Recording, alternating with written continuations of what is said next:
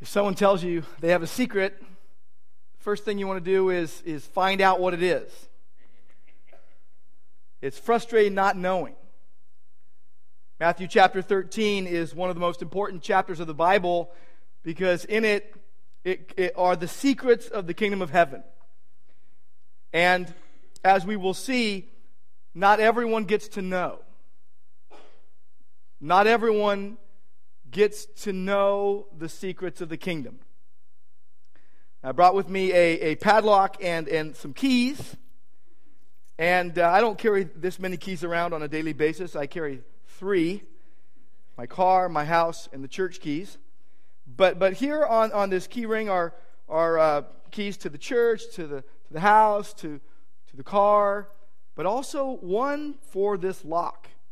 And only one key opens this lock. If you even if you go to, like, let's say a hotel that gives you a key card thing, right? You've got to have the right one. You swipe it, it's got to be able to open it. Even if you have a clicker, it's got to be able to have the right code in it to work. But only one key unlocks this lock, and I believe it's this one. Yes?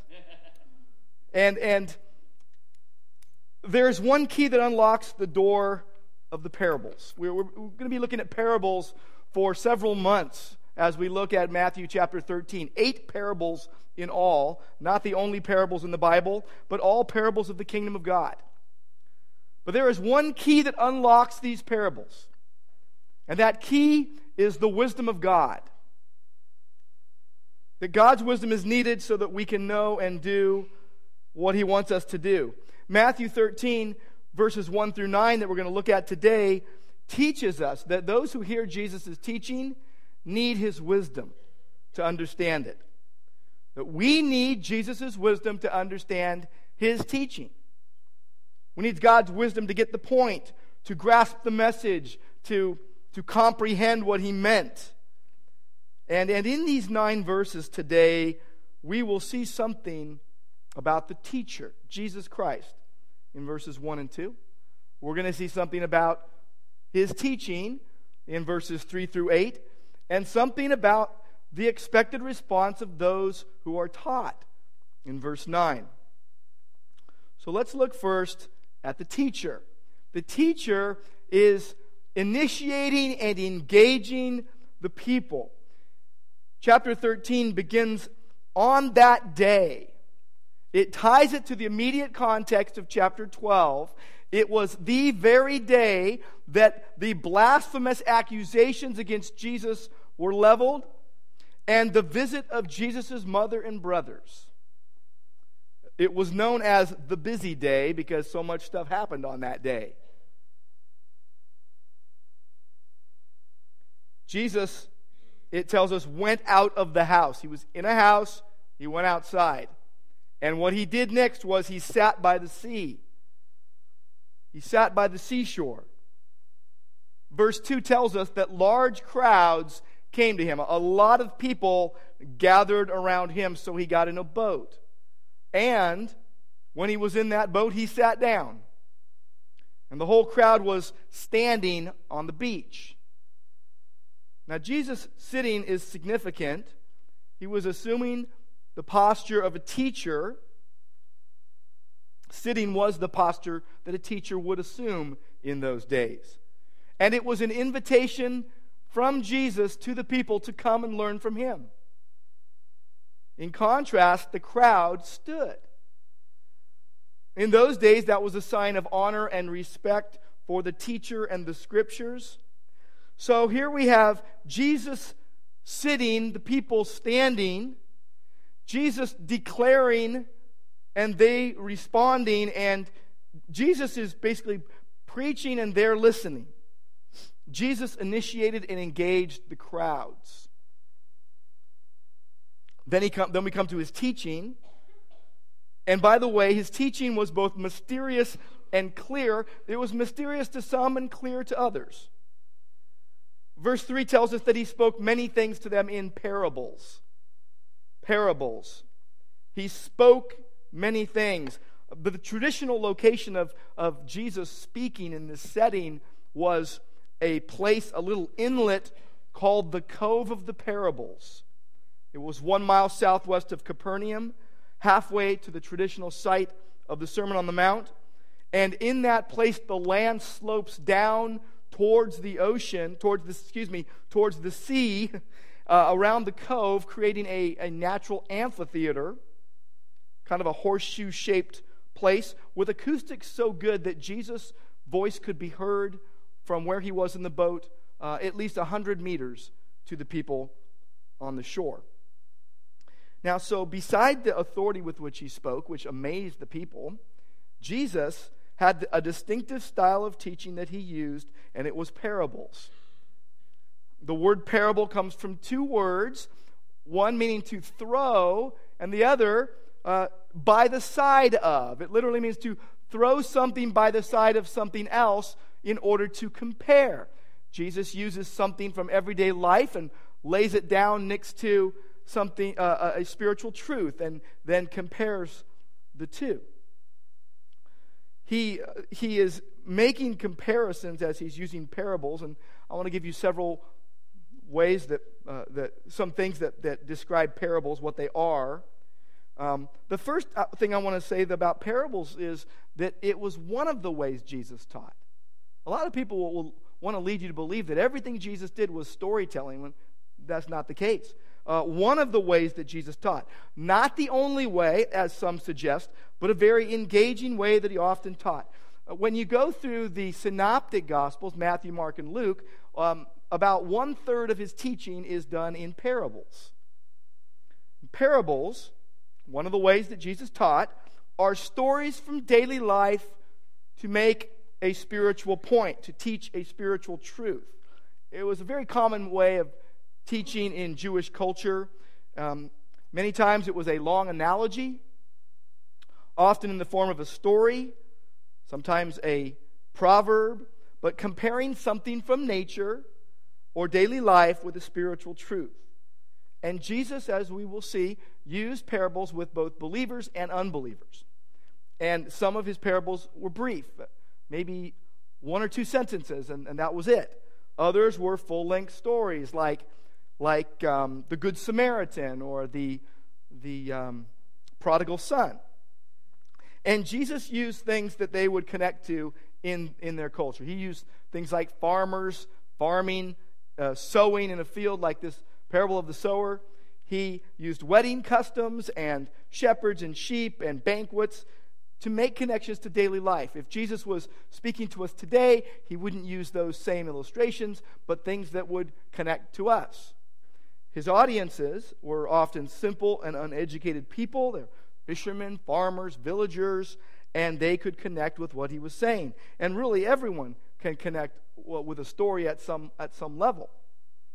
Now, Jesus used parables to teach divine truth. He didn't just say, I'm going to tell you a story with no point. It was a story with a point. And he was going to teach things. He wanted to teach things about salvation, about who God is, about the kingdom of God, and the stories would present a powerful lesson if the person could get it and understand it about God and the will of God for their lives. And what he was really doing when he was telling parables is challenging his listeners. He was challenging them to search for the spiritual meaning, to grasp the spiritual meaning. And it is why that parables are often referred to as earthly stories with heavenly meanings. But many of his parables deal with the kingdom of God. All of the parables in Matthew 13 are dealing with the kingdom of God. Very important as we interpret these parables so that we get them right and not come up with some crazy teaching that isn't centered around the idea of the kingdom of God. Jesus used these parables to proclaim the actions of God in his own ministry and what he was doing. One other thing I want to mention about parables, there's a lot of things you could say about parables, but one last thing I want to say about parables is that they were a way to both reveal and hide truth. It would be hidden to those who rejected Jesus and cannot handle further revelation from him at this point, and it would reveal deeper truths to those who believed. So the same parable as this one was here could be to one group a very clear illustration and to another a frustrating puzzle. Sometimes they were frustrating to all of them, and you notice that Jesus would explain the parable. In fact, 2 of the 8 in Matthew 13 he explains, but he only explains it to his disciples. To the crowds, it is left completely unexplained. They're either going to understand it or not.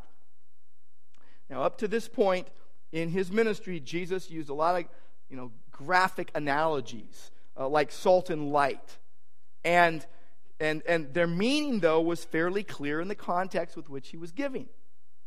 But parables require more explanations. Parables are something that Jesus used to obscure the truth from unbelievers while making it clearer to his disciples. So his teaching in parables was both mysterious to some and clear to others. I mentioned there are 8 parables in chapter 13. The sower, which we'll see today, and actually in another week subsequently in terms of its interpretation, when Jesus explained it. The weeds, parable of the weeds, the parable of the mustard seed, the parable of leaven, the parable of treasure, the parable of the pearl of great price, the parable of the net, and the parable of the landowner, or the householder. And these were all spoken at one time. How do we know that these were all spoken at one time? Well, verse 1 begins, "That same day Jesus went out of the house and sat beside the sea. A great crowd gathered, and then he spoke to them many things in parables." Then you look over in verse 53 of chapter 13, and it says, "When Jesus had finished these parables, he went away from there." All of these were given in one sitting for Jesus, standing for the people. And the first parable that we're looking at today sets the tone for the rest. The first parable sets the tone for the other 7. And this parable begins with the words, "Behold." I've come to love this word because Matthew loves this word so much. Behold, it means to listen. It means to listen up and to pay attention. And he says, "Behold, the sower went out to sow." So look, listen up. This is going to be important. And he talks about a sower sowing. He doesn't say a sower. He says the sower. The sower goes out to sow. And his audience would have been very familiar with farming techniques. Everyone either took care of their own fields and gardens or worked the fields of a landlord in those days. So everyone knew what he was talking about. And in verse 4, it tells us that as the sower sowed, some seeds fell beside the road, and the birds came and ate them up. Now, the focus of this first, tone-setting parable is really not on the sower, but on the soils, which has led some people to call this the parable of the soils. I call it the parable of the sower because in verse 18, so did Jesus. He said, "Hear then the parable of the sower," is what he called it, so I'm going to call it that as well. Now, there are 4 kinds of soil on which the seed fell, and it reflected the common experience of farmers back then. They did not, now if we plant something, let's say some of you might have been planting in your yard yesterday, and you're maybe planting, tomatoes or some other thing, and you're going to dig a little hole, and you're going to put a seed or 2 or 3 in, right? And then you're going to cover it up. That's not the way they planted seeds. It's not the way they sowed seeds back then. They did not plant seed in a single place or even a long furrow dug out, a long trench dug out. They practiced what is known as broadcast sowing. Broadcast sowing, scattering seeds in all directions as by hand as they went through the fields. Just all over the place. Just all over. And they would walk up and down the stony paths that divided their fields and throw out the seed. When they were sowing wheat, for example, they would sow up to 20 pounds per acre to allow for wasted seeds, because they knew that some of the seed was not going to go where it would need to go in order to grow right and bear a crop. So they figured that out already. They were allowing for the wasted seed. According to Jewish authority, seed was also sown in another way using cattle. you would put a bag of seed or grain on the back of the animal, and you cut holes in it, and not in the animal, in the bag of seeds, you cut holes in the bag, and as the cattle moved through the fields, their movements would scatter the seed more in a concentrated fashion, and thickly scattering those seeds. And one other thing they did that was different than the way we would do it, they plowed the fields before and after sowing.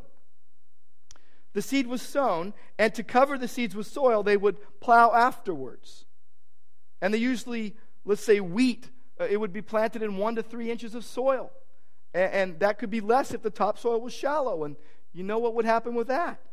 But it was common for seeds to fall on hard paths surrounding the fields, and birds would basically swoop down and eat them. Verse 5 tells us that other seeds fell on the rocky places where they did not have much soil, and immediately they sprang up because they had no depth of soil. Farming conditions in many areas of Israel were rough, and often there wasn't enough water, moisture, or soil with which to plant and grow, and the terrain was often rocky and uneven, with only a thin layer of soil covering over rocks. And so seeds landing on that shallow ground would germinate possibly, but they could not put down roots to collect whatever moisture or water was present. They just couldn't do it. It wasn't possible. So verse 6, he says, so when the sun had risen, they were scorched. They were basically withered away. They had no root, and so they withered and they were gone. The idea here is really simple, that sprouting seeds would die quickly in the hot sun. James speaks of this in James chapter 1, verse 11. The sun rises with a scorching heat and withers the plant, and its blossoms fall, and its beauty is destroyed. Verse 7, Jesus then says, well, other seeds fell among the thorns. Makes me have a flashback. I was a little kid. My grandma and grandpa lived out in Joshua Tree out in the high desert, and I don't know why I was doing this, but I was watering their cactus in front of their picture window, and as I watered the cactus, I leaned forward too much into the cactus. My whole forehead had cactus thorns, or whatever they're called, and it took a long time. They'd use tweezers to pull them all out. That was fun. That was great. But here, the thorns came and choked them out. If you ever try to deal with bougainvillea plants or rose bushes, you know what it's like to work with thorns. Some of us have the scars to prove it. But tough, thorny weeds would take up all the water, all the space, kind of get their elbows on the table and take up the sunshine too, and choke out the good plants that we're trying to grow. Verse 8, Jesus says, others fell on the good soil, literally the beautiful soil, and yielded a crop. Yielded a crop, some 100-fold, 60 and 30. Varied degrees of blessing from God. The seed falls on the good soil, it germinates, it matures, it yields a crop ranging from 100 to 60 to 30 times what was sown. That signifies a good harvest blessed by God. Genesis 26 and verse 12 tells us that Isaac planted crops in the land, and the same year reaped 100-fold, because the Lord had blessed him. This shows a blessing from God, and 100 and 60 and 30, that's all a good crop. All of those are good crop. Now next, very briefly, in verse 9, we see a reference to those who are taught. A reference to the taught. And the response that Jesus called for as the result of his teaching was was going to be kind of shown in a very simple way when he says, "He who has ears, let him hear." And the idea is that those taught were either going to understand or misunderstand. And Jesus tells this parable with no explanation. Nothing. He just tells it. That's it. And he goes on. And he gives this word of challenge at the end in verse 9. He who has ears. Now I'm going to make a wild guess here and say that every one of the people that he was speaking to had ears, physical ears. So I don't think he was speaking about physical ears. He says, he who has ears, let him hear. Now I bet you most of them could hear with the ears that they had.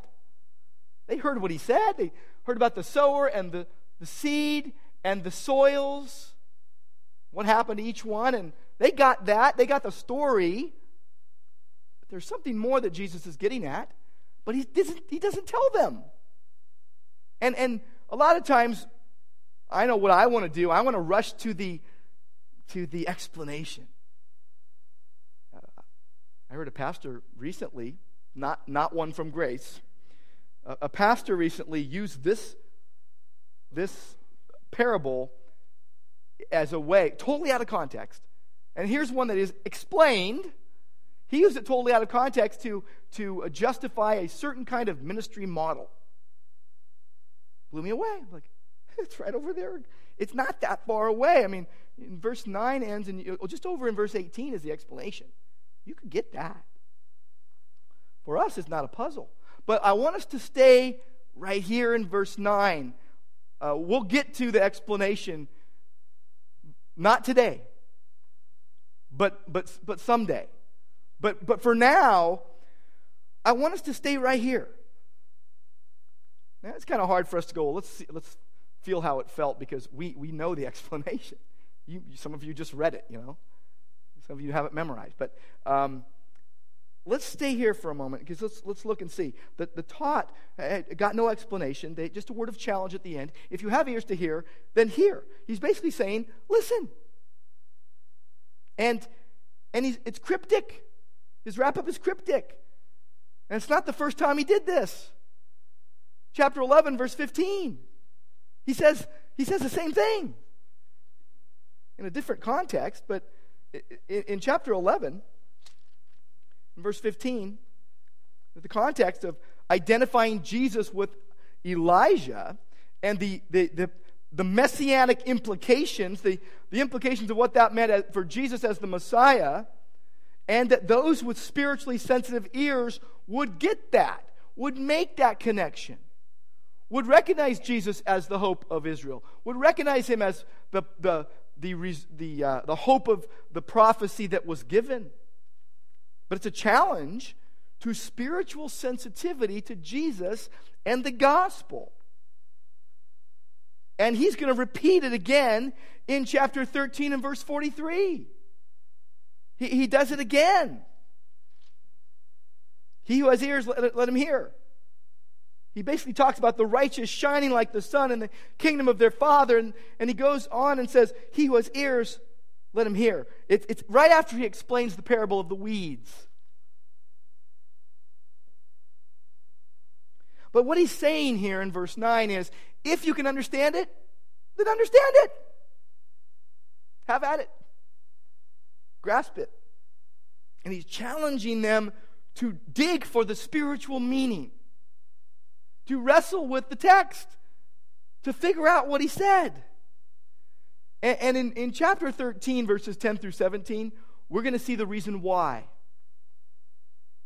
But not today. We're going to see the reason why he did this. He's going to explain that.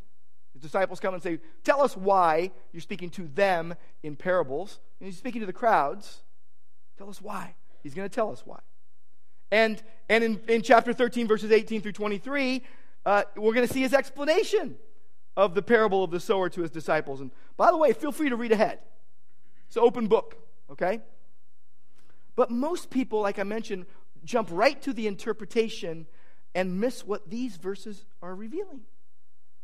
And there are some significant things that these verses reveal to us if we would wait for it and not run ahead. There are implications for us. And the first implication really has to do with Jesus as the teacher. Jesus as the authoritative teacher who is sitting and teaching. And it's this, that Jesus is all authoritative. He has all authority. And so we need to listen to him. Simple point, but one that many, many deny today. Jesus is all authoritative, and we need to listen to him.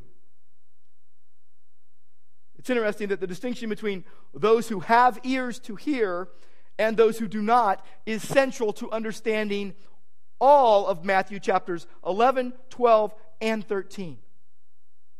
You've got to be able to get it to get it. You've got to have ears to hear in order to hear.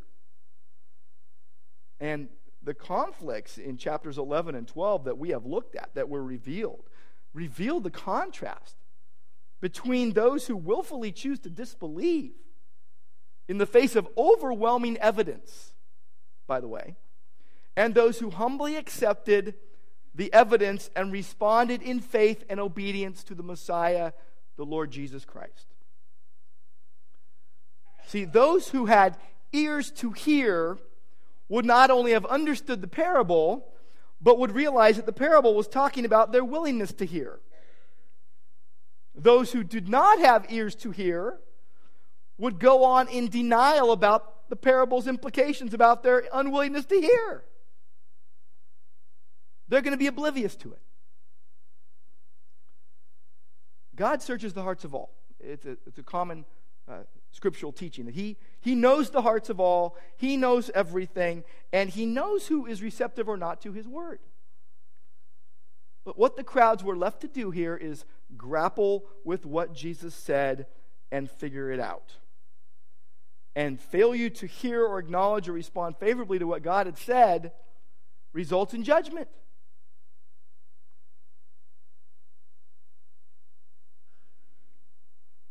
There's a lot of people right now, even in the evangelical Christian community, especially some high-profile ones, that are denying things that the Bible says, denying things that Jesus says, twisting things that Jesus says. Big book that came out this week, doing that. And it's interesting that it's persuasive, it's engaging, some of it is true, but there is just enough falsehood mixed in to ruin the whole batch. And that is the nature of heresy. If a Jehovah's Witness came to your door today, you'd kind of brace yourself and be ready to engage with them with the gospel.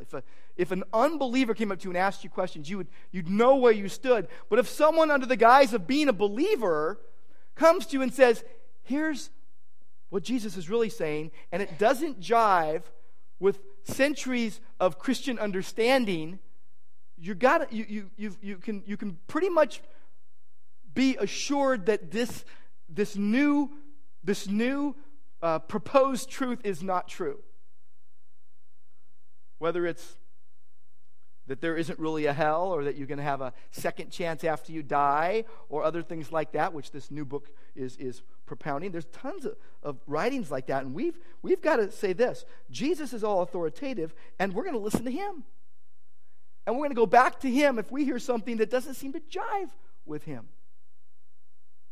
I was reading a commentary in preparation for this sermon, and it was from someone I really respect, and as I read it, I thought, this just doesn't make any sense. I put question marks all over it going, what? They were denying that Jesus was saying what he said.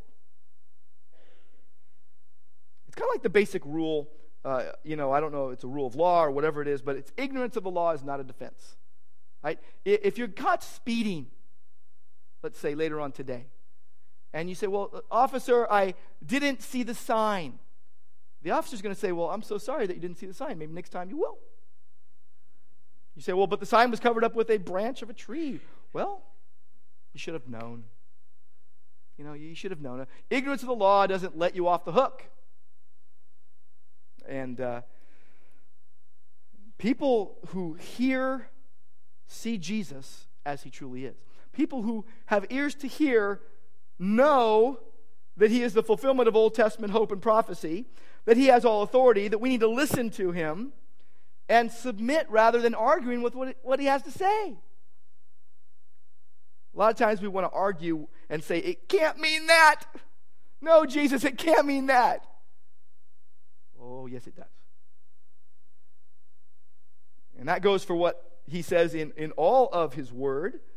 We are basically, when man's opinions and God's word collide, we are to reject man's opinions no matter how persuasive, and accept God's verdict on life and death, heaven and hell, marriage and family and singleness and business and pleasure and everything else the Bible speaks.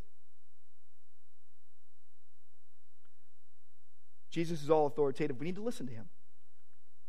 There's something else that is an implication for us out of this passage, these short 9 verses, and it's this, that some things are hard to understand.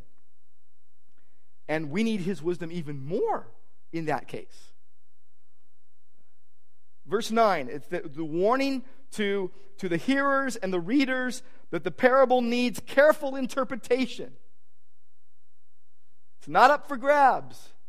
Verses 18 through 23 spells it out, and we're going to get there, but for now, let this be a reminder to us not to jump to conclusions about what God has made clear. And even about what he has not made clear. Especially about what he has not made clear. It's very easy for us to go, well, it's a gray area, so I'm going to set up my own theology about this. If it's a gray area, then let it stay that way. And don't insist that everyone else accept that. Parables, like all of Scripture, should come with a warning label. Handle with care. I'll admit something to you. I have not been the biggest fan of parables over the years. Not because I don't like them per se, but because everyone seems to have a different take on the same one. And I'm convinced that when Jesus spoke the parables, he said, hey, look, I know that I meant one thing every time I said something, but now I mean 50. When I speak a parable, it has 50 meanings. But that's kind of how they're portrayed oftentimes. Well, I think it means this. Well, I think it means this. I think it means this. Well, whatever it means to you, No, Jesus was getting that one thing when he spoke this parable and all the other of the 8 here. And we need to work hard at figuring out what that one thing is. And it's not arrogant to say, I'm going to work hard to do it. And I think, to the best of my knowledge, I think we've got it. It's sort of like a math problem. You can look in the back of the book, at least for the odd-numbered questions. Or equations. I don't know. I looked in the back of the book too often when I was in school. So don't ask me about math. But the idea here is that we need to engage in careful interpretation of these parables, or we're going to miss or twist something Jesus is saying or intending. That we need to be careful not to insert meaning into symbols that were not originally intended. The key question when interpreting the parable is this: what's the main thing Jesus is getting at? Don't try to allegorize every bit of the story, or else you will come up with some weird theology. Every parable is meant to communicate pretty much one big idea, and everything else in the parable serves that point. So don't be looking for some mystical ideas in the periphery of the parables. To understand the message of Jesus in his parables, you need to understand the setting of the story. By the way, an allegorical approach to the study of parables is what often leads people into inaccurate conclusions and shaky theology when they try to make every bit of it mean something. But the 8 parables in Matthew 13 represent the kingdom of heaven, and side issues are not to be forced into these passages.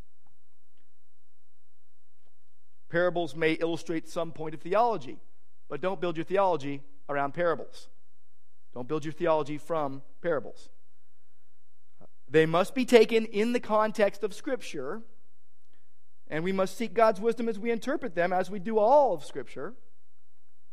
And when we come to the book together, or with our households, or in private devotion, we submit ourselves to what it says. One last thing.